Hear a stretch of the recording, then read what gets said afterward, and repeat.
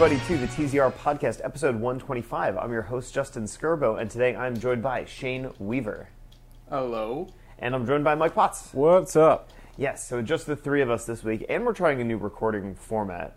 We're actually mic'd up in a different way than we normally are, so I'm kind of curious to see how this all shakes out. So if it sounds a little different or if it sounds a little weird, thank you for bearing with us during this experimental phase. And if you're not hearing this at all, then you know that something went wrong. It went terribly awry, and don't worry, everybody's all right. So guys, we've got not a very news-heavy week this week. We've got some news coming out of Valve. One of their writers has returned. Nintendo is about to start their online service. And, you know, we've got some more depthy topics that I'm excited to jump into, talking about older games, talking about replaying games, and sort of all of the facets of that. But before we get started, first I would like to see what everybody's been playing. It's been a while since I talked to both of you guys, so I'm curious kind of what you've been keeping busy with. So Shane, why don't you kick us off? Well, I think Potts and I might be in a similar boat here, but before I dig into what I've been giving most of my time to in this last little while, I did finally get my hands on Monster Hunter World.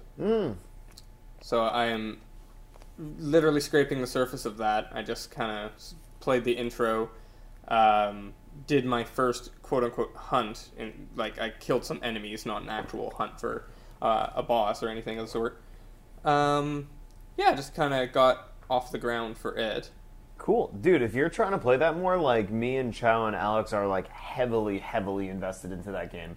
And I'm always down to start a new weapon or a new build or whatever. So if you're trying to play, I am very much available to you. I will let you know as I start to progress. I've Awesome. got my brother who just picked up the game as well. A cousin of mine got the game.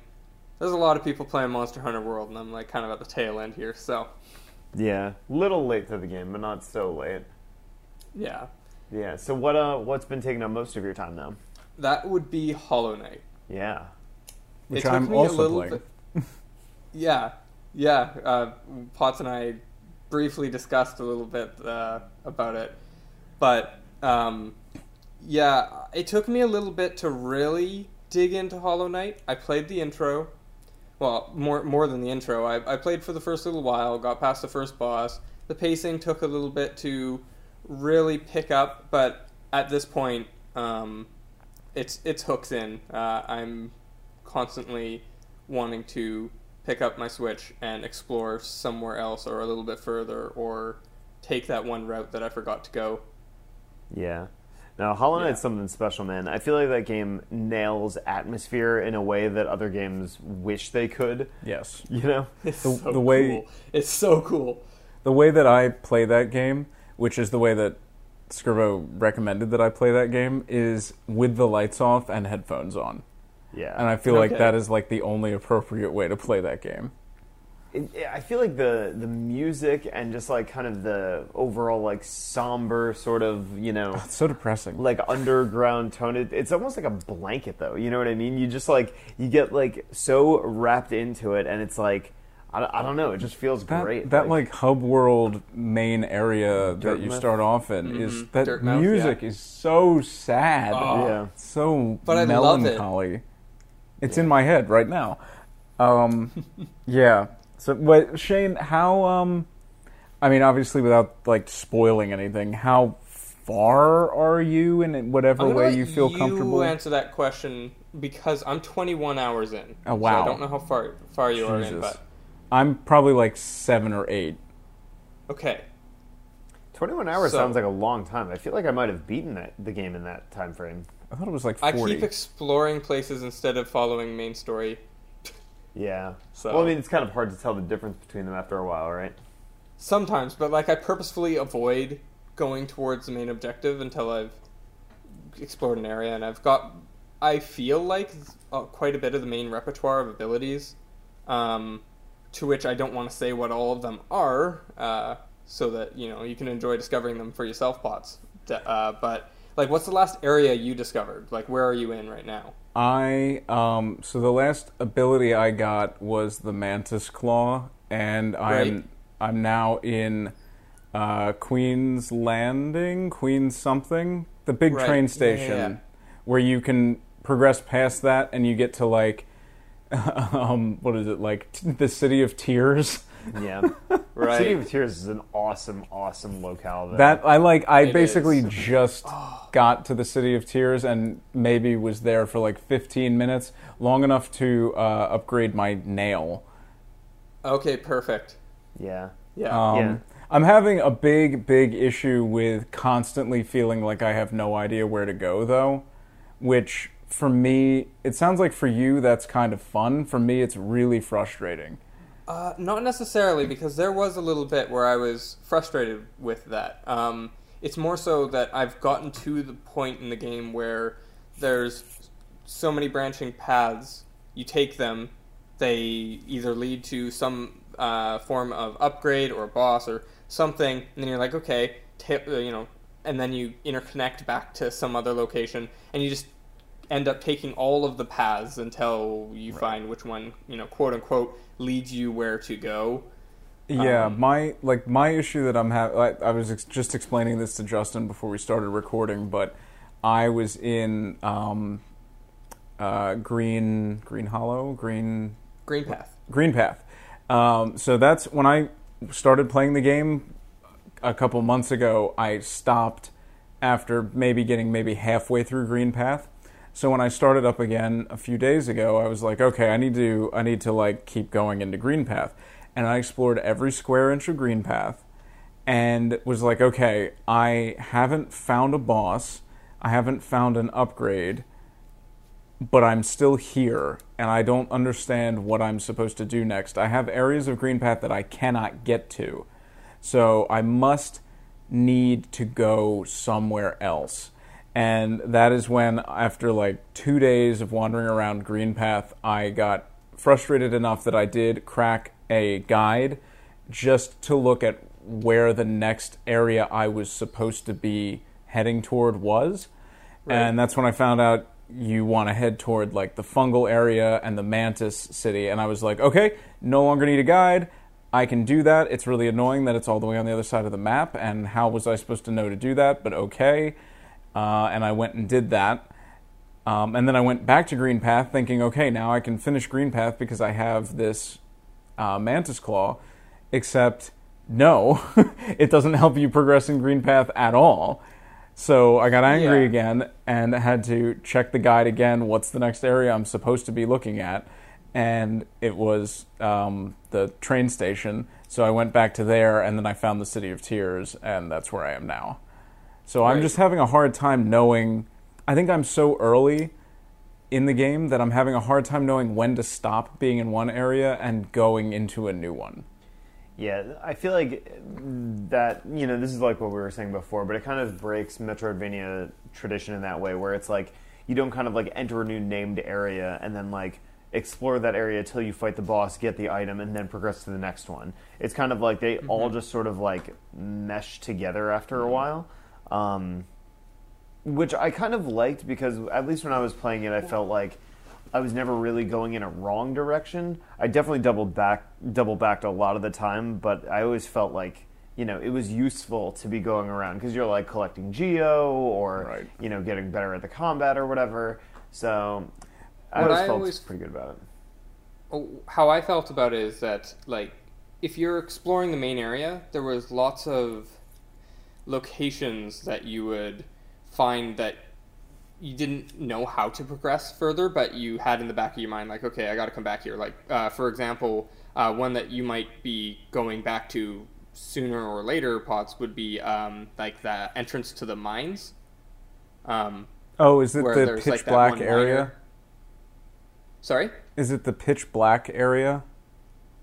Where you can't. There is a pitch. There is no. Okay, because I know that the guy. I love Deepness. Sorry. Anyway, I know the guy sells a lantern up in the main area, and I'm like, okay, well, obviously I'm not coming back here until I have a lantern, but it's like 1,800 geo, which is still a lot. Yeah, it took a while for me to save up for that one. What's to say? No, not quite needing the lantern. In fact, actually, if you go to the mines without the lantern, you're stuck there unless you persevere through the entirety of them. Yeah, no you can't thanks. double back unless you have the lantern. So But let's rewind for a second. You like a deep nest? yeah, well, here's why. Okay, structurally, not so much, because it is a chore to navigate through. To clarify for the audience, the deep nest is an area of the game that's like mid to late game. That's like, And it's massive.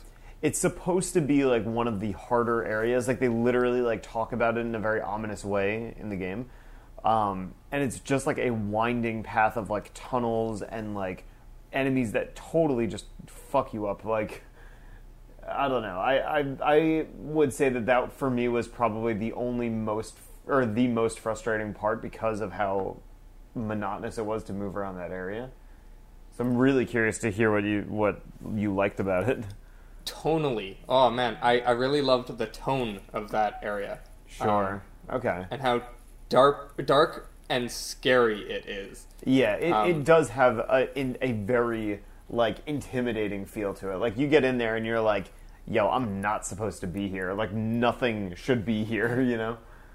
And the other thing I really like about it is it's so massive. I thought it was two separate areas, and the left wing and right wing of it are drastically different, even in the theme of what kind of enemies you encounter and what's going on, even though it's all this like really dark, decrepit tunnels. So I really liked. There's two key moments in that area that I thought were really, really cool, that I won't name because like story related. Somewhat story related, at least boss related. Gotcha. The way that they lead you and introduce you to certain set pieces for the game. Yeah, So, sure. I'm with you. Yeah, and even just general. The moment I entered that area and the first new enemy showed up, I was like, "Oh no, I'm freaked out by this area. It's gonna screw with me." So, Yeah. I very much have been enjoying, and keep in mind, I'm just at the tail end of it. Like, I just left, being like, okay, I'm mostly done here. I need to go back for one more encounter, it would seem, but for the most part, you know, it's all cleared up. It's all good. And I have a lot, if not all, of the upgrades for mobility, so navigating through there is really not such a chore anymore. Yeah, you've got like, you know, the appropriate charms and whatnot. Yeah, and you know, everything that I need in order to make it a little smoother of an experience. Gotcha. So I mean, what like Potts? I know that you started this game like a while back because you're playing on PC. Right. What made you want to kind of jump back into it? Just like a lull and other stuff that you're playing, or? Well, it's been on my short list because I feel bad about not finishing it because I do really enjoy it. It's more like I haven't been in the habit of being at my computer a lot lately because I've been playing the shit out of my PS4.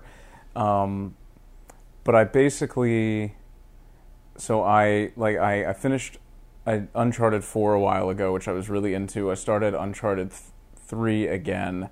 I got maybe like halfway through it, and I got a little tired of it and was like, okay, I need something else. Mm-hmm. Then I picked up No Man's Sky because of No Man's Sky Next. Yeah. And I played that for like 2 or 3 hours. I'm probably going to end up playing that with Jake at some point soon. Yeah. He was just over on the weekend, and he played it for like 2 hours at my house and was like, I just bought this. Yeah. Well, it's cool because it's only like $10 if you haven't picked it up before, or like whatever, 15 or 20.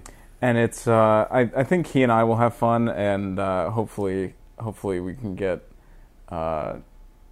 Chow interested, like he was talking about. Maybe we can get a crew rolling here. Dude, he and I had started a file the other day just to kind of mess around with it. Yeah. Alex was very persistent about getting a new file started with us, but his availability has been kind of like here and there. So and that's the same with like Jake just texted me tonight to play, and I was like, I cannot, unfortunately. But but hopefully he and I, and hopefully we can get some other people in on that as well. But that's a very like scheduling. Like I don't want to play it alone. I don't find it particularly fun. Yeah, I played it alone for a while, and it was like, oh, this is like a mobile game, but I can't even pay to make things go faster. Yeah, when Chow and I started again, like some of the differences are pretty like cool and noticeable right away, like Yes. the third person camera angles and all this sort of stuff.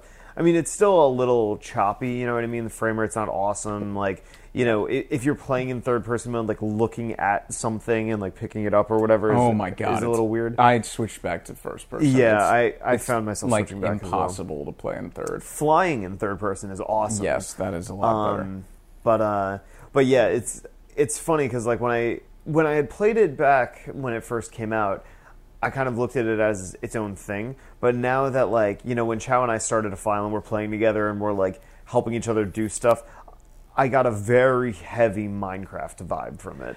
I was like, this is space Minecraft. But see, I feel like it is like that, but what really, really hurts the experience for me is like in Minecraft you can basically like you can just wander around and do whatever. Yeah. Right?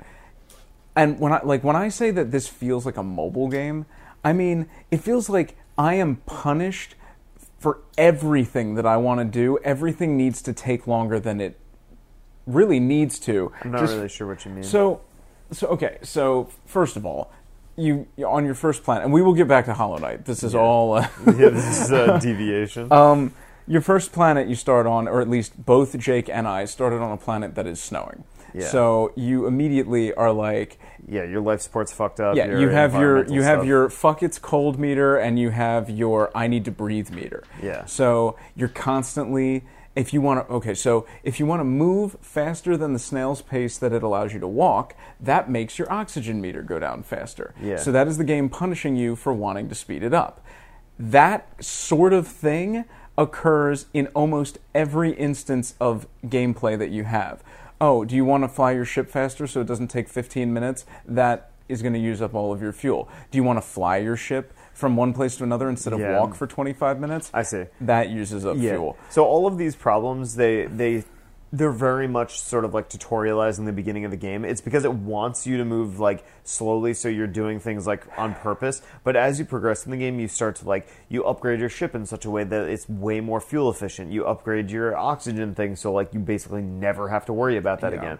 So it does those things, I think, to create a sense of progression that makes you actually feel better and like more powerful and more capable as you progress in the game. And I think the best example of like a mobile-y game feeling that I got, like an unnecessary feature that does nothing but slow down your progress for no reason, is the fact that your mining laser overheats. Yeah, there's a very easy way to subside or to go away from that. Well, what's bizarre is that if you just let go at any right point, as it overheats, yeah, you don't have to wait for it to cool down. Yeah. It just goes back. Yeah. So why does it even do it to begin with? Yeah. Why can't you just hold it down?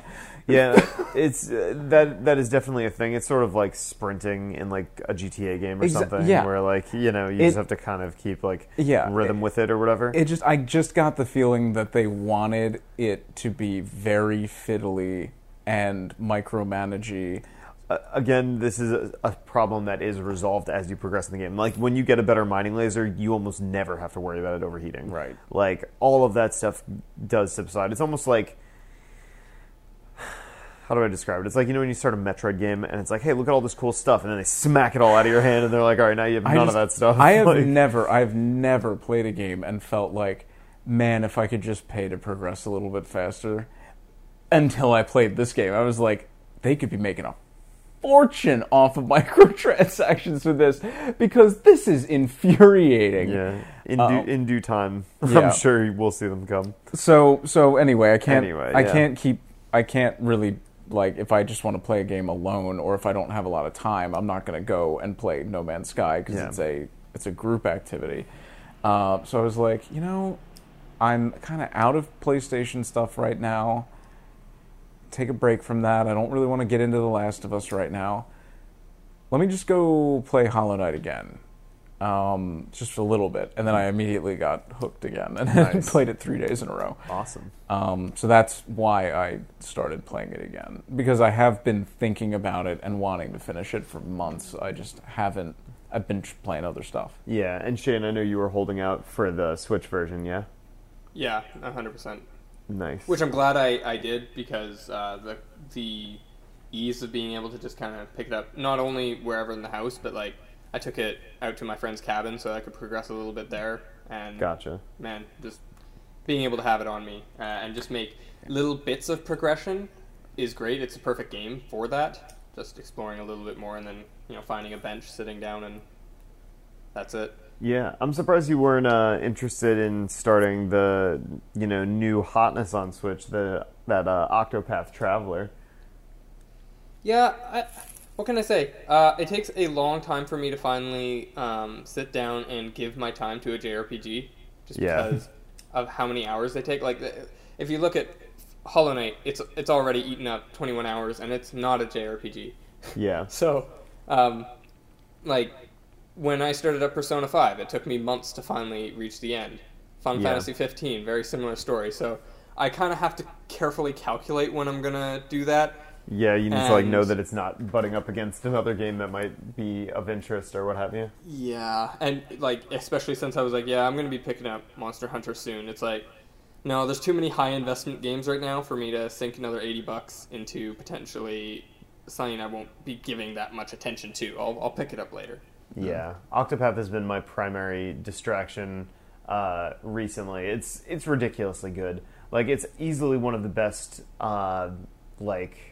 scores in a game ever. Mm-hmm. Like, every location I get into, I'm like so happy with like what the music sounds like. I mean, the game leaves a little bit to be desired from a narrative perspective, because like the characters in isolation are cool, but they don't have that much interaction with one another, which is sort of forgivable based on like the context of the game and the context of like why they're together, you know what I mean? But the game itself is fantastic. Like, it's got really, really interesting, compelling combat.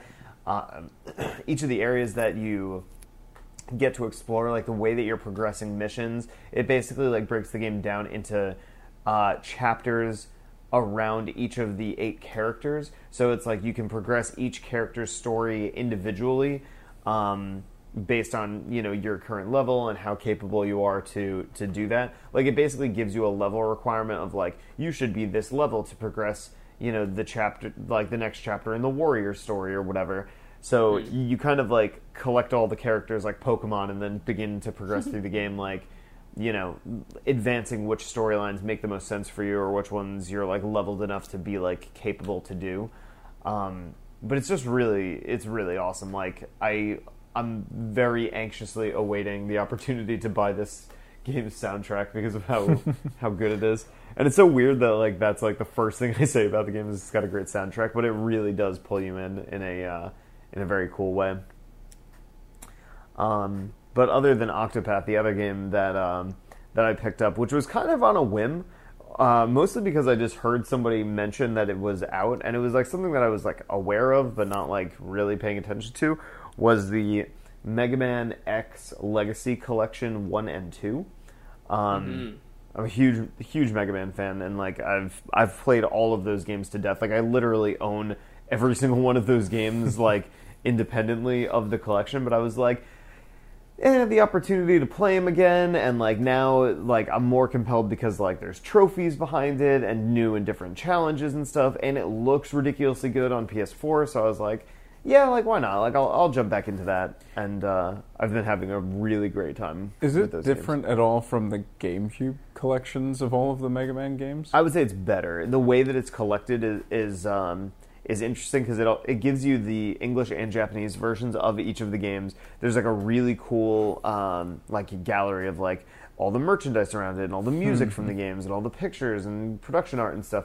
So I had fun going through all of that sort of stuff. But then probably the most interesting change from the GameCube and PS2 one is they added a new thing called X Challenge mode, where they mash it's a boss rush mode, but you fight multiple bosses from completely different games using different Mega Mans that so it's like, okay, so like the first boss in it is Frost Walrus from X4 and Chill Penguin from X1 at the same time, using the X from Mega Man X4, but with the abilities from Mega Man X1. So it's like this crazy weird mashup, but it's fun. Like it's just a new way to experience those things, and I think the having the trophies with it, like I'm kind of motivated by trophies. I just enjoy collecting them and stuff.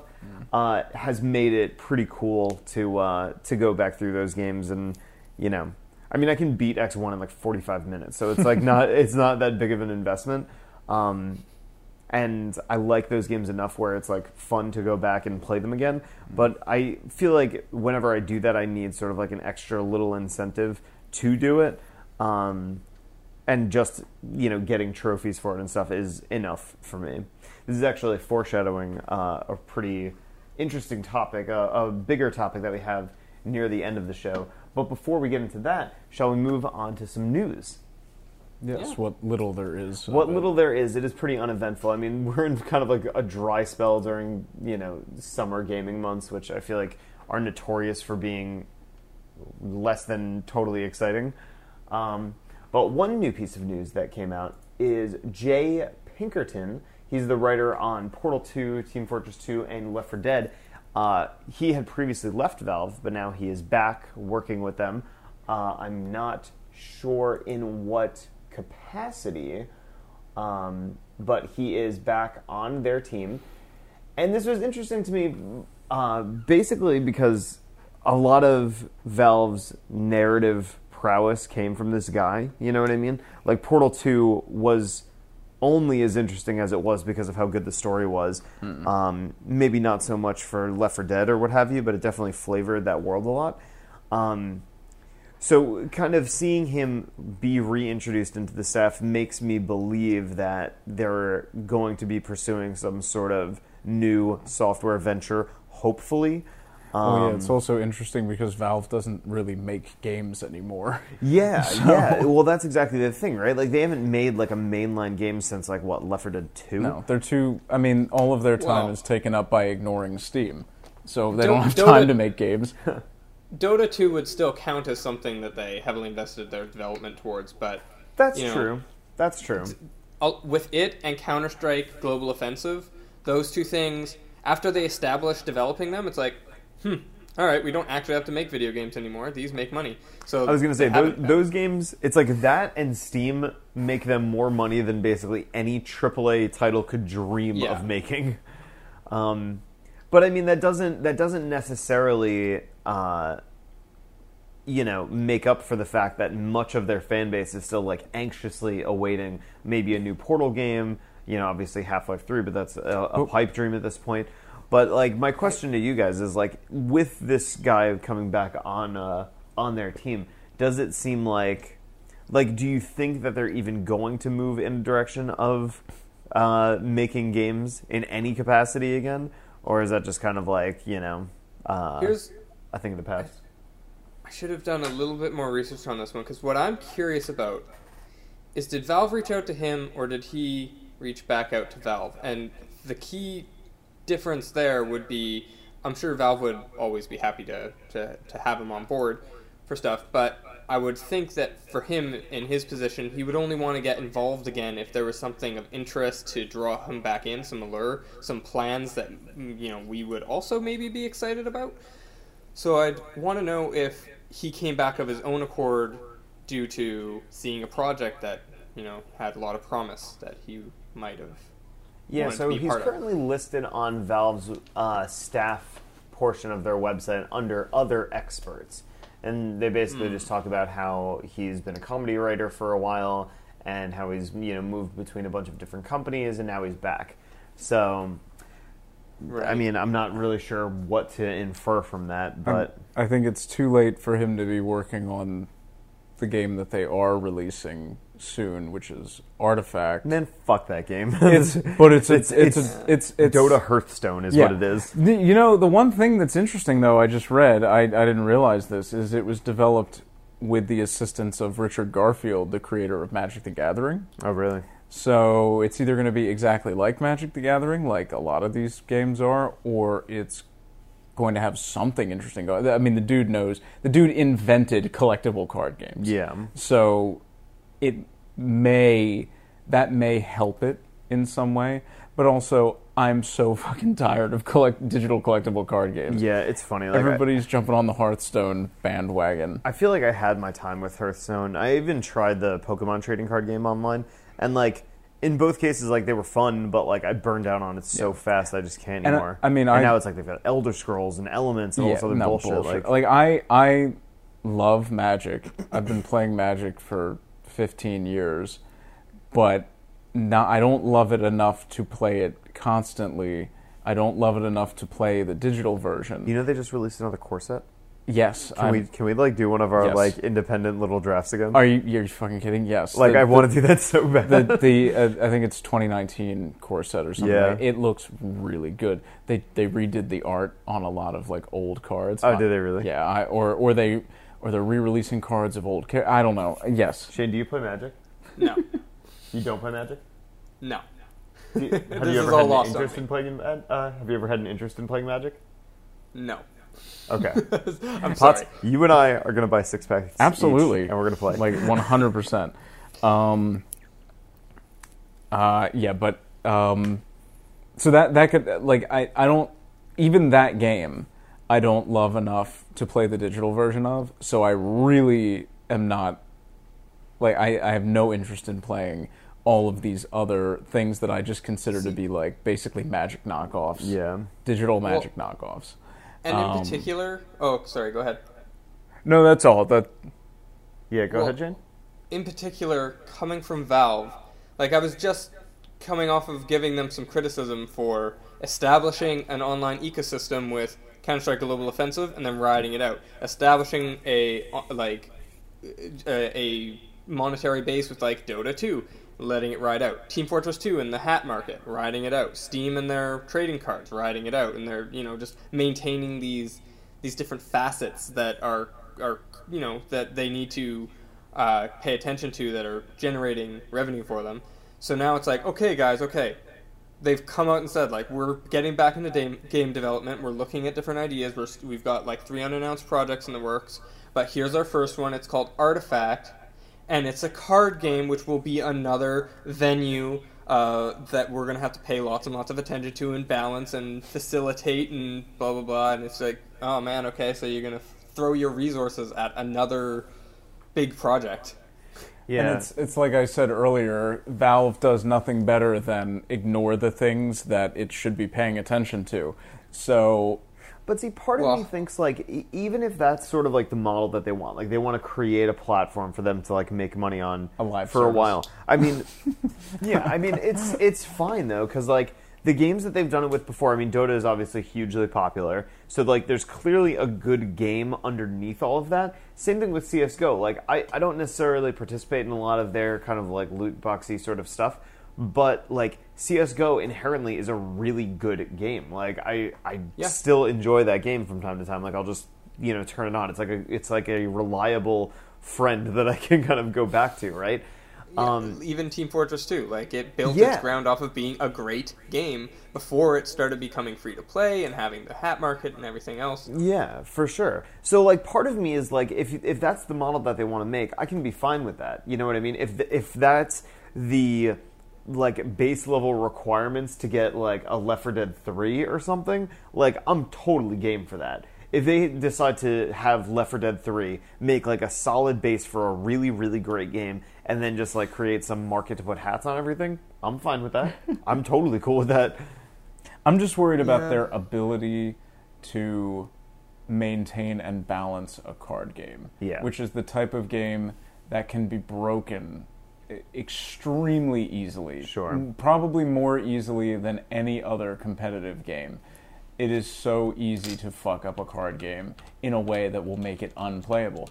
Like Hearthstone did with Secret Paladins and the guy that copies everybody's ability when it comes into play. Warlock, there's a million times. It's so easy to break a card game, which is why Magic the Gathering has an entire fucking division of their company devoted to maintaining balance in a game that's lasted for 25 years. Yeah. Like, the power creep is real. Yeah. And I don't think that I trust Valve, who can't even manage to keep games that aren't games off of their game distribution website to balance a complex card game over the long term. Yeah, I mean, I guess we'll find out, right? Yeah, I mean, I'm sure there's going to be a Jimquisition in 3 months' time about how Artifact is broken and why. Yeah. And for just the sake of accurate relay of news, the game is going to be $20 on Steam when it comes out on November 28th. So. Oh, really? Wow. So they're double dipping on it. That's interesting. Mm-hmm. I wonder what you would get with your $20 purchase. I'm sorry, would you get? It might be the kind of thing where, of... like, I mean, with something like Heroes of the Storm, right? That's a free-to-play game, but you could buy this thing called, like, the Founders Pack that's $20. That gives you, like, a couple characters to start with and, like, a couple loot boxes, so you can, like, start off with, like, a little surge of stuff, you know? Yeah, they better give you cards. Yeah, I'd imagine you'd. But is everyone going to start with the same deck. cards? Well, I'd imagine everyone will kind of have, like, a base set, and then, like, you'll open packs or something. Like, probably part of your $20 is, like, 10 packs for free or something. It's usually some crap like that. Okay, all right. Yeah, you need that, or everybody would end up with exactly the same deck at the beginning. Yeah. Which would be that's what it was. Weird. Yeah. Well, that was the case with Hearthstone, but again, like, you get packs really easily with them. Speaking of games that are not live services, so Shane, you shared this news with us that Hellblade is getting a VR mode. Is that right? Yeah, it is. That's pretty cool. And it has, actually. I think it came out either today or yesterday. Okay. I mean, like, super interesting for, a game about, voices in your head and stuff. I feel like that's the kind of, like, playing something like that in VR would certifiably give you a more immersive experience, especially, like, to, like, put yourself in the shoes of that main character, Yeah, well, it's what's cool is, I mean, the game is still keeping its third-person camera as you go through it, so it's not like a first-person experience. So you almost get to take on, I would say, like, one of the perspectives of the voices, so to speak, that are controlling Senua's actions. I don't know, depending on how you perceive it. But yeah, it's definitely a game that would benefit from that extra bit of immersion because it's already something that's so engrossing once you sink in and start just like hearing, well, literally just hearing all the voices around you. So is it literally going to play exactly the same way? You're just also wearing a VR headset? It's basically your VR headset is going to be your camera, or like the fixed camera. Yeah, you viewing through the camera are now positioned over Senua's shoulder, going through things. If you hear something from behind you, twist your head to go and look at that. But also, the other benefit to it would be the sound spatial, like essentially your spatial awareness with the sound as well. Since you're like placed right into that world now, all the sounds make kind of physical sense to your brain. Are kind of like wrapping you, yeah. Like this is definitely interesting because, more recently, for a long time I looked at VR as a novelty, right? As I think a bunch of people also have. But like the times that I feel like VR can do something like wholly different is by utilizing it as a deeper sense of immersion rather than just like putting you, in the eyes of the protagonist, like something outside of just first person. And like, I think I started to really contemplate that after the Tetris Effect trailer came out, because that game in VR is pretty interesting because, it's fucking Tetris. Like, it's a puzzle game, you know what I mean? Like, you're not really going to be, looking through the eyes of the Tetraminos as they drop, right? But VR instead is being used as a way to kind of, like, isolate you, you know what I mean? Like, really kind of wrap you in that experience and allow you to kind of, like, become more, like, entranced, I guess, in sync by what you're doing. With the gameplay and everything going on because... it's got the music syncing with the gameplay, and now you can be in that environment syncing with the visual effects, your inputs, everything going on, right? So Yeah, exactly. Like it's actually deepening the level of immersion. Like it's physically immersing you in it. Like all of your senses are now wrapped in this experience, which is cool. Like that's something that I think, if more developers kind of start thinking about and utilizing VR in that way, I think that could, we could see some more success there, or at the very least, creating experiences that are just genuinely more interesting to have, Yeah, it can be a more viable option for developers to take advantage of as just something to enhance your game and not necessarily build it around or have it lead the development track for it. But yeah, for and sure. everything you were saying in the case of Hellblade would be extremely. I can only imagine how effective it would be, considering like there's moments in the game, having played through it without VR, that have you like feeling stressed and tensed and sweating from like being enveloped in darkness and just, man, to have a headset on. The only problem is the barrier of entry, which for aside from just owning a VR headset, in the particular case for Hellblade, their VR mode is exclusive to the PC version, so no PSVR. Oh, weak. Really? That's weird. And the reason for it is because this was something that was... I didn't watch the dev diary that they released, but as far as I came to understand, this was more of a side project, and not something they really fully optimized, and that's why the minimum requirements for the VR version of the game is to have a GTX 1080. Damn. And so, basically, the barrier of entry doesn't only come from an $800 headset for VR, but probably an $800 graphics card to boot in order to run the game. So it's a very niche experience to get, but something they just wanted to be able to provide to that 1% that's actually capable. Yeah, you got to wonder if what kind of resources Ninja Theory would have to really invest to make something like this happen. Like how would that be financially viable for them to invest in the technology and stuff to make this happen if it's going to only be available to such a limited market? I'm always curious about those kinds of questions, but I guess I got to go to GDC more to figure those out. Yeah, it seems in this case. Oh, sorry. Go ahead, Pops. It just seems like a big waste of their time, unless they were doing it for fun, and then they went, "Oh, we did it, and it works on this incredibly niche setup, high-end PCs. Let's just put it out because we did it." I think what it is. With Ninja Theory's development of Hellblade in general, they always had this motif of we want to craft the game that we want to make and then provide that to people and see if it's a success. So they went all in researching Psychosis and making the setting authentic and trying to make this game. They put it out and it sold great. So that barrier of entry is done. Their game's already a success. They've made lots of money. Now it's like, okay, well, if we want to continue making the game we want to make, let's just add a dumb VR feature that nobody will be able to really take advantage of, but we want it to be in there because we want our game to have that Gotcha. mode, right?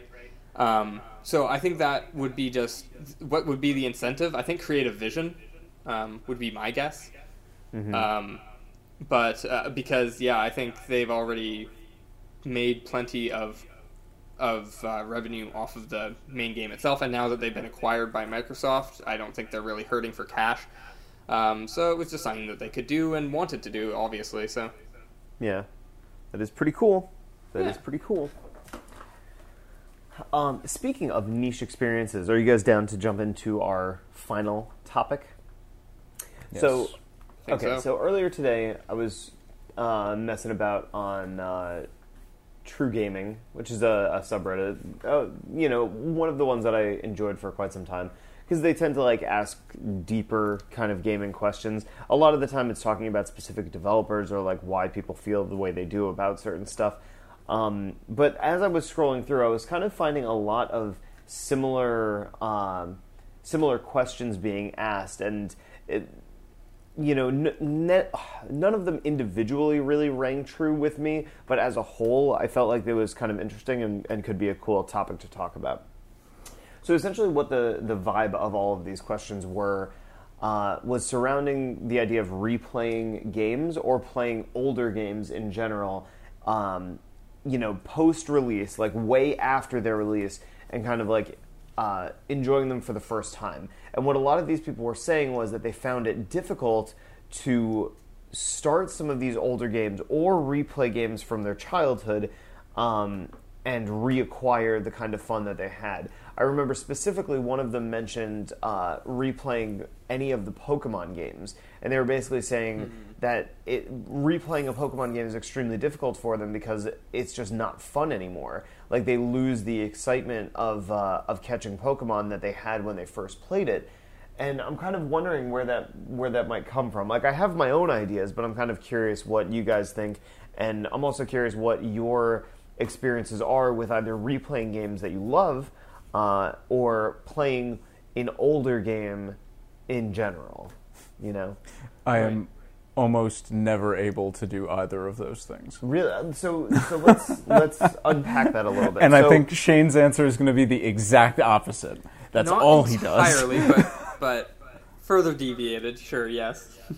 Yeah. So I think we've got a spectrum here because I feel like I'm somewhere in the middle. So, like, Potts, what makes it hard to replay a game? Because I mean, there's games you love, Star Fox 64. So yeah, Star Fox I feel like barely counts because it takes 20 minutes to finish. Mm-hmm. That's more of like a.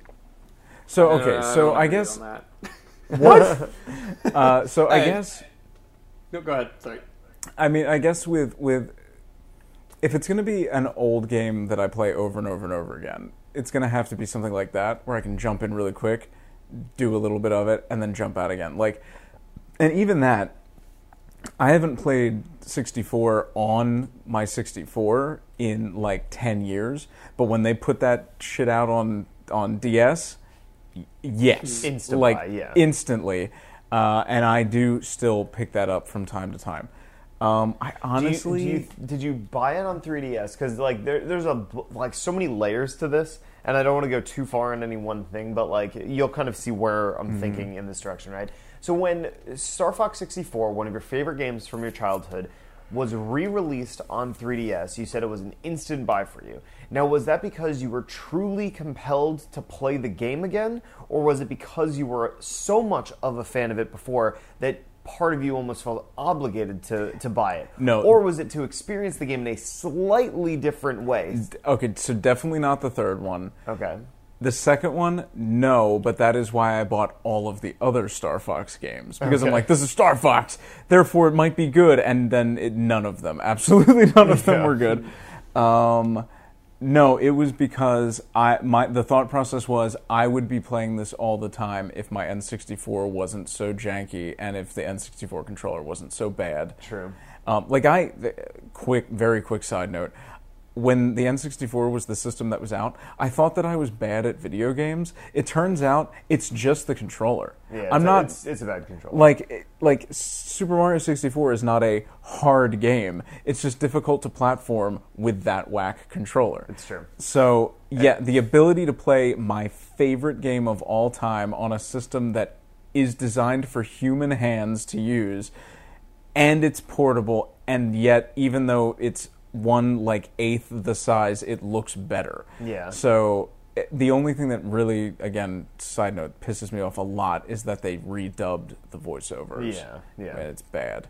So when it comes to other games that you might have played, like... So I legitimately don't know that I have any other games that I do that with. A Commander Keen, like something like that, or like the original Doom, like games that you've probably played when you were a kid. Like, are you ever compelled to go back and play those? I am, so I am, and that's basically why I have my RetroPie, but I feel like I would never, ever finish one of them again. I'll be like, oh, Commander Keen, that's a thing that I forgot about. Let me play this for a while, and I'll play it for like an hour, and then I'm good. Gotcha. I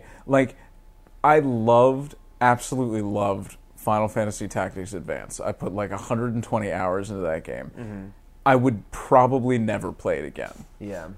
It's like kind of weird to me because it's like there are games that like that I love, and it's like kind of a little like I feel like I'm spoiling myself by like going back to play them again because it's like I don't know, the best analogy I can make for it is like with the games that I'm playing, it's like they're like meals, right? Mm-hmm. And it's like if I'm playing something now, like a modern game, it's like that's dinner. But like, so I should be eating dinner because it's what's good for me and it's what's gonna like make me feel better or whatever. Or I could just go back and play Resident Evil 2 again, and then that to me feels like it's just dessert. Like there's no reason for me to have it. It's just strictly indulgence. You know what I mean? Yeah, I just don't really have anything like that. Yeah. Except like, I guess like for a long time I would play the campaign of Halo, the first Halo, over and over and over and over and over. Sure. Like I could go back now and play that again. Yeah. And I would enjoy it. I'm not compelled to right now, but if I suddenly was, I would still enjoy that. Gotcha. I don't know why that is. Yeah. Shane, what about you? Do you find yourself playing old games? Do you find yourself going back to play old games and it's not the same experience you remember? Like, kind of, what are your thoughts on this topic? Well, one of the things that we did more recently that pertains a lot to this topic was, our Zero Exposure podcast. Yeah. And while we were doing some of that, one of my choices was Legacy of Kain Soul Reaver. Yeah. And so that was, for me, revisiting an old game that I previously really, really enjoyed. Still really enjoy, but had to struggle with the problems of revisiting a game like that. Yeah. And really, I think that this issue is on a game-by-game basis, and a lot of it comes from the refinement of the platform you're on, so to speak. Like, Soul Reaver is an early PlayStation 1 platformer. That's kind of where most of its problems derive from, and why it's harder to revisit. Yeah. And funny enough, for me, going back and playing an old game that I had not played, you mentioning Resident Evil 2, it made me think how it's super per game basis, because I tried to play the original Resident Evil, not remake, but like Resident Evil 1, and I couldn't get into 1. it. Yeah. I was not enjoying myself. I was not enjoying the feeling of exploration. I wasn't enjoying the feeling of survival in it. And it was not catering to me at all. And I did drop that one. And then later went and played Remake, where I took advantage of the new control scheme that they had in order to enjoy the game more. So, having said that, then I moved on to Resident Evil 2, and I had zero issue with its aging. I had zero issue using its traditional control scheme. I had zero problem with navigating its older-looking environments. So wait, you did play 2? I thought you were waiting for Remake to come out. No. I've gone through Scenario A, Leon, but I never ended up going through Scenario B, Claire, but I did go through one campaign, at least, of Resident Evil 2. You know Scenario B is like a different game, right? That's what I've been told, so it's like, oh, I thought I finished the game. But anyway, I will be revisiting that at some point, but I've been playing that with a certain group of friends, and we're halfway through Resident Evil 3, which, again, another game I have zero problem playing despite its age. Yeah. But what's to say? I feel like they just had a better structure to them, and that's why I was able to go revisit those. So, in this case, it was just good, strong game design is what shines through with these products that I was able to oversight the, aged graphics or more difficult to grasp mechanics just because they had a strong overall core. And that's definitely something that I've noticed, in the games that I choose to go back to. That's 100%, a feeling that's involved with that. Like, I was saying that I've been playing Mega Man X Legacy Collection, right? Those games are incredibly mechanically sound. You know what I mean? Like, they are built on a foundation that is so rock solid that it's almost impossible for anything to be lost over the course of time. You know what I'm saying? It's jump, dash, and shoot. It's as simple as it gets. And it was tight on the Super Nintendo, it was tight on the GameCube, and now it continues to be tight and fantastic on the PlayStation 4. So, like, a game like that, to me, felt like it didn't feel like I was, like, sacrificing or,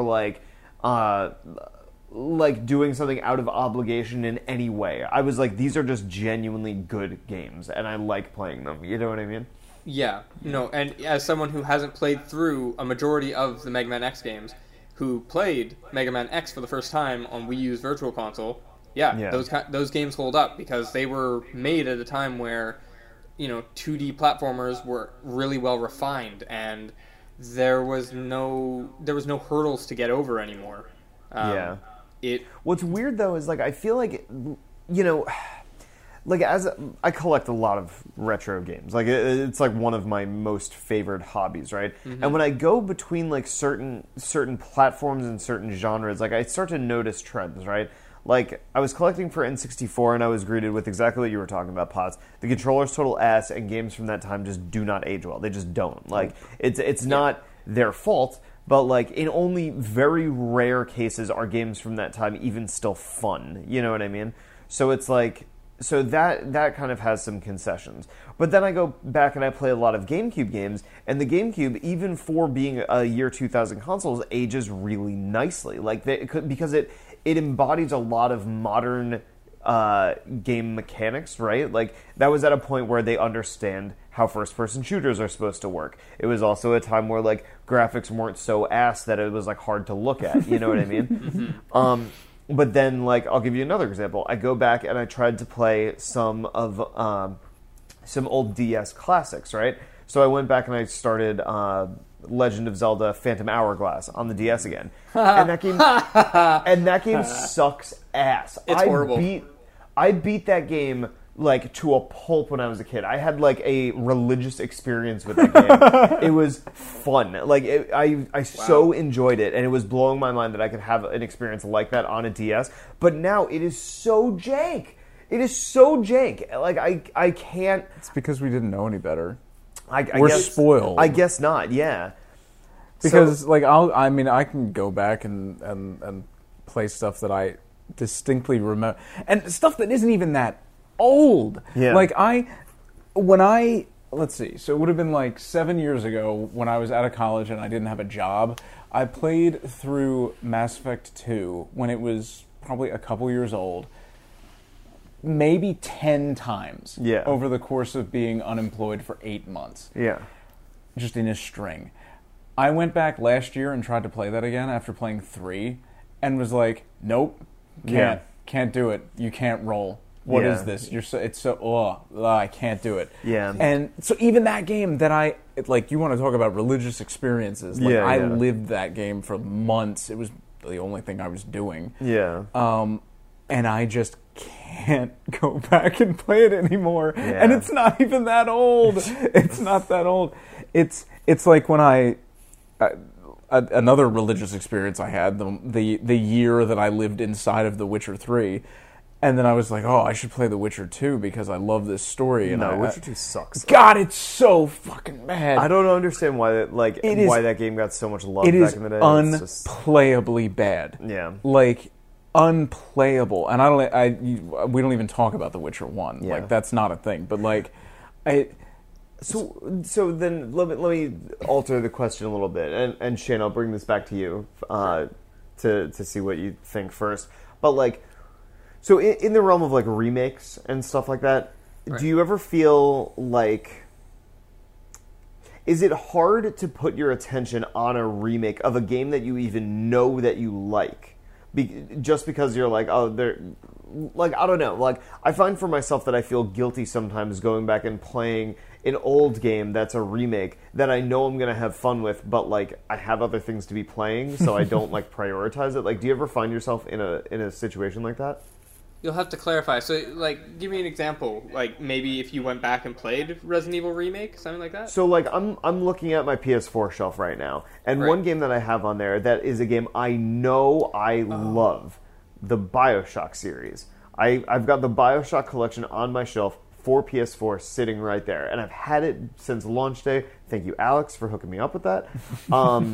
I've had that for so long, and every BioShock game I've had a great experience with, but I can't justify like stopping playing these new games that I have to go back and put that game in. I don't know why. I also have Final Fantasy 12 Zodiac Age, another RPG that I love to death, that I would love to see how they improved upon it. They also said that they made it easier, so presumably it would be a faster experience than I had the first time. But I can't justify playing it again. Clarifying question.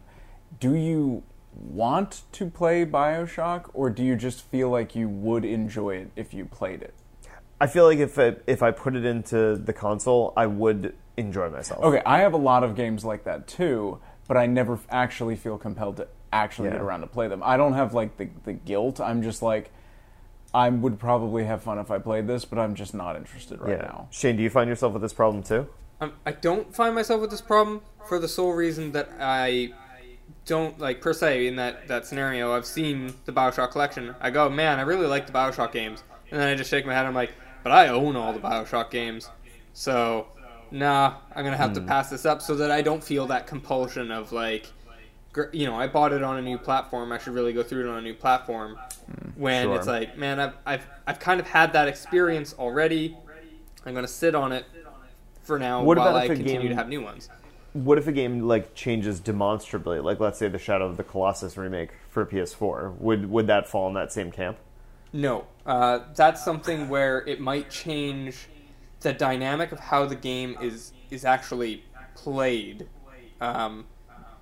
Like, in the case of something like the Shadow of the Colossus remake, I'm eventually planning on picking that up, and a key reason for that is I did not enjoy Shadow of the Colossus, the original, and a lot of the things that the remake introduces, I think, would change that, would at least make my opinion of the game a lot easier on its... like, I wouldn't criticize it as hard.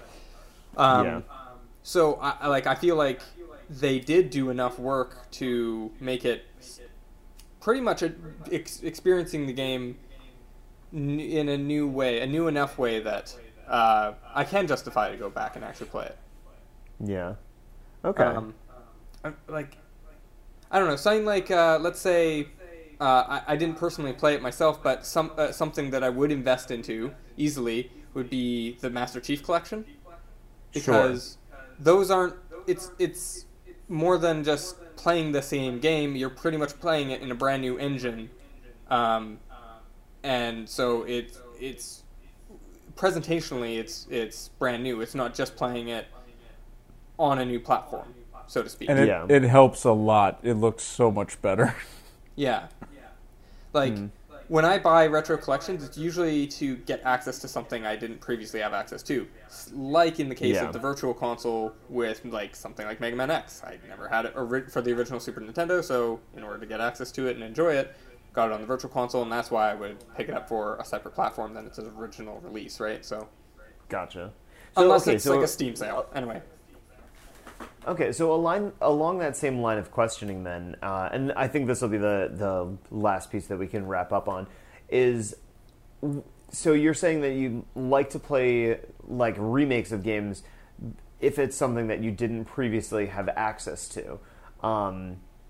So in that way, like, let's say that there's a game that only exists on a certain platform of yesteryear, right? Something that you want to try to play, something that is of interest to you. Have you ever gone to a game like that that maybe only exists on the PS1 or the PS2 or something like that, and you've given it like a fair shot, but like you can't find yourself getting wrapped up into it because of, you know, so many reasons, whether it hasn't aged well or, you know, it's it like lacks some of that modern polish that games nowadays have. Like, have you guys found yourselves in that sort of space? Because I know a handful of games that I've tried to reach like that, like, you know, old horror games on the PS2, like Silent Hill 2 and 3. Silent Hill 1 I tried to play on the PS1, and that game, I feel like the only way I'm powering through that game is sheer novelty. You know what I mean? Like, I look at the Weird. game like it's a joke. I don't take it seriously because it's fundamentally not a well-optimized game. You know what I mean? Because I really like it. Go ahead. for Sorry. for me, I think the answer to that is absolutely yes, and I feel like I would challenge you to name like a single classic game that people consider to be just fantastic from like PS2 era and before that I have either played or enjoyed. I guarantee you I either haven't played it or I hate it. And the example of that is I really, really, really, really tried to give Metal Gear Solid a fair shake. Yeah. Boy, it's Yeah. terrible. Like, I don't understand why people like it. I remember that. I remember when you were trying that game. I Like, legit, you have my copy of Twin Snakes yeah, because yeah. I'm so disgusted that I don't even want it. You're like, just get it out of my house. It is unplayably garbage, and I do not understand why everybody is like, oh yeah, this is the greatest game of all time. It's not. It's not fun. It's not well made. Like, nothing about it is good. I think that's a great example of a game that is a product of its time. Like, I think the reason why Metal Gear Solid became as acclaimed as it did was because storytelling in a game did not exist like that before that game came out. So it was kind of mind-blowing at the time. But I think mechanically I could definitely understand taking umbrage with some of its... And I think my issue is that I missed a lot of that stuff because I was, like, straight just Nintendo until, like, the original Xbox came out. Yeah. And I didn't own a PlayStation console until the PS4. So I just missed a lot of stuff. Sure. And now it's just been too long. Like, I really, really tried to give a lot of these things, like, their due. Like, okay, this is a classic, I'll play it. And I think it's just been too long. Yeah. Shane, how about you? Because I know it's been like a mission for you to kind of go back and play these marquee titles in certain series. Yeah. Would you like to share some of those experiences? Well, I know definitely. I have a shared sentiment with Metal Gear 1, which is just. I think if I gave it more time and attention, I could power through it, but it is a tougher one to really sit down and appreciate in the modern era compared to. I don't know. Like, I started off on the franchise with Metal Gear Solid 4, a mechanically sound game, and had a lot of fun. And so going back to Metal Gear 1, yeah, it was really difficult. And yeah, and I'm trying to think of what in particular, because sometimes it's not just controls. For me, a lot of it was the ability to sneak around like soldiers and manage my detection from them. I don't know. Yeah. It's just tough. Yeah, well, I feel like games, even like from that time and maybe even before, like they just didn't necessarily do a good job of explaining their mechanics. Like, I'll give you an example. So I'm having this renaissance with the Castlevania games, both from a collecting and playing standpoint, right? Like, Yeah. excuse me. From the last convention I went to, I was able to pick up the first the first three NES games and Super Castlevania 4 on the Super Nintendo. And I love all of those games. I love them from their times. I don't have consoles to play them on at this time, but I'm like, okay, let me go and play some of the Castlevania games that I haven't played before, the ones that like I want to try that I've heard people say good things about. So I've started delving into the GBA ones, right? And there were three on the GBA: Circle of the Moon, Harmony of Dissonance, and Aria of Sorrow. And it goes without saying that everybody loves Aria of Sorrow. That is the best, Castlevania game on that console, period. Like, that's just what it is.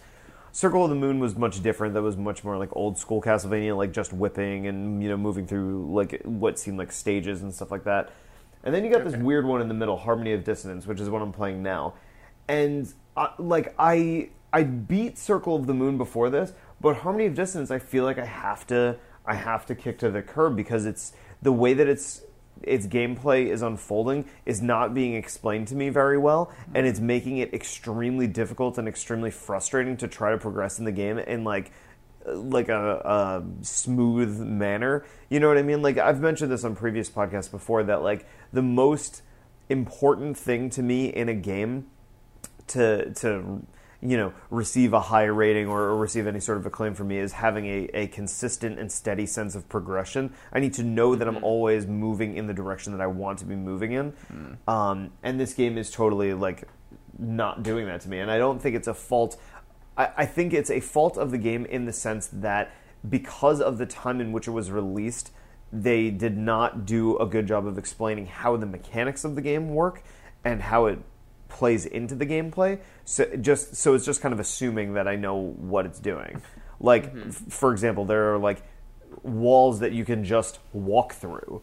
And it's like, what the fuck? Like, nothing in the game told me I could do this, but okay, like, that's fine. And now it has this whole, like, mirrored castle thing, so, like, if you do something in one castle, then it affects something in the other castle, but it never outright tells you that is a thing that's happening. So, like, my progression is just stifled at every fucking turn, and it's, like, it's extremely frustrating. Sounds like a very dissonant experience that you're having with it. It absolutely is. And I feel like, Shane, what you were mentioning with Metal Gear Solid, like, trying to learn how to, like, manipulate guard, view cones and, like, how things are being alerted and all that is kind of in the same vein, because it's, like, that's inherently the way the game is designed to be played, but it's not, like, friendly to the player to really understand or work within the rules that they're making. Just play Twin Snakes. It breaks everything by giving you a first-person camera. Well, I love Twin Snakes. Twin Snakes is really good. I forget who did it, but I just watched a video like yesterday on the fact that you can aim your gun and you have a trank gun right at the start, and you can aim it in first person. Breaks the entire first game. Because the whole point is that you can only affect things that occur on your screen. Yeah, you don't need to like in the original game, in the PS1 one, it's like all sneaking. It's like you actually have to sneak and move around guards. Whereas in Twin Snakes, you literally just trank fucking everybody and just walk around freely. The guy who did the essay I watched beat Revolver Ocelot in like 10 seconds just by standing in front of him and headshotting him over and over again. Yep. Yeah. I'm planning on essentially doing just that with Metal Gear, because very similar with Resident Evil. I tried the first one. I really could not get into it whatsoever. Picked up Remake, and I immediately got it. It made sense, and I enjoyed it. I'm going to try the same thing with Twin Snakes. I know it doesn't uphold the same reputation as Remake by any sense of the imagination, but I'm willing to put up with some extra cheesiness in order to get through that main campaign, that get into that story. I think it's commonly understood that Twin Snakes may not have the historical clout that the PS1 version has, but it is a significantly more playable version of that game. It's just good. It's just a good game. That was the first Metal Gear Solid game I've ever played, was Twin Snakes, and I had an awesome time with it, and it's made me a fan of the series since then. So I think you'll have fun with that. And if you're playing it, on your original GameCube hardware, it looks awesome in 480p. Just saying. There you go. I know one game that also pertains to this discussion that you were playing recently, Skirbo, that I had similar struggles with playing it for the first time, was Earthbound. Dude, I think my Earthbound train has come to a halt. Yeah. That is a game that is really, really, what's to say? It's got lots of great features in it. It's got lots of great elements. It is held back, though, upon revisiting, by some really aged, poorly thought out mechanics that most JRPGs have gotten over. and it's also the kind of thing where, again, that game just creates rules as you go, where it's like you'll enter an area and the rules of combat, of how you explore, have completely changed and are completely like asinine. So it's like I'm not, I don't know. The reason why I've hit my wall with that game is it's just like it's gotten to a point where what the game is asking of me is just so ridiculous that it is literally impossible for me to continue playing the game without like nursing a guide the whole way through. You know what I mean? That's what we did, man. That's how we got through that game. That's how we ended up enjoying that game.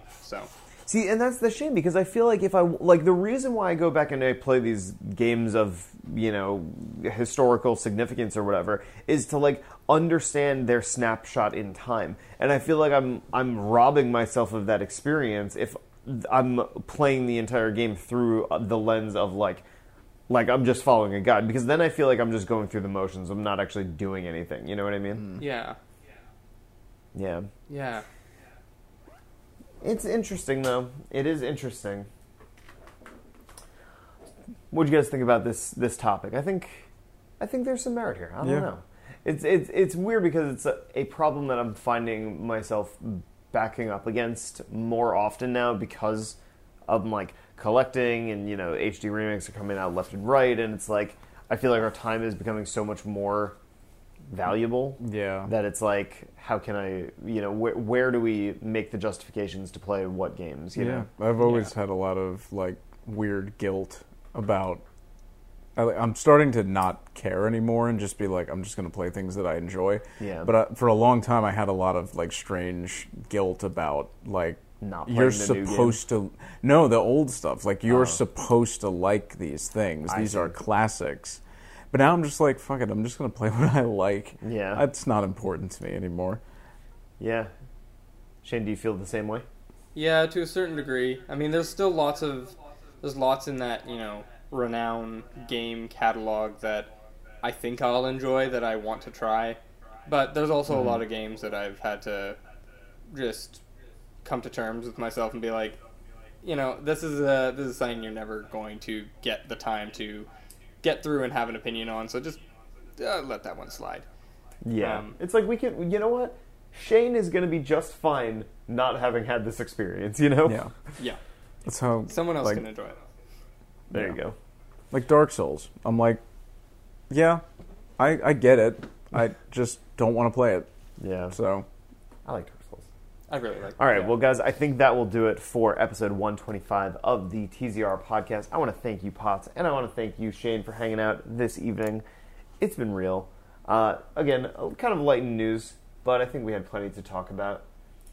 No doubt. So, for our listeners, we have a normal podcast coming up, we have a few more podcasts that should be pretty standard for the next few weeks. We might have to take a week off near the end of the month because I'm getting married. Whoop, whoop. Whoop. And then at the end of the month, we will have our PAX West podcast. Shane and I and Chow will be heading out. Oh, and Jeff will be heading out to PAX. Jeff. Super stoked for that. So you can look forward to that when it is on its way. But for now, thank you, Potts. Thank you, Shane. Thank you. Thank you. And we will see you guys on the next one. Peace out, everybody.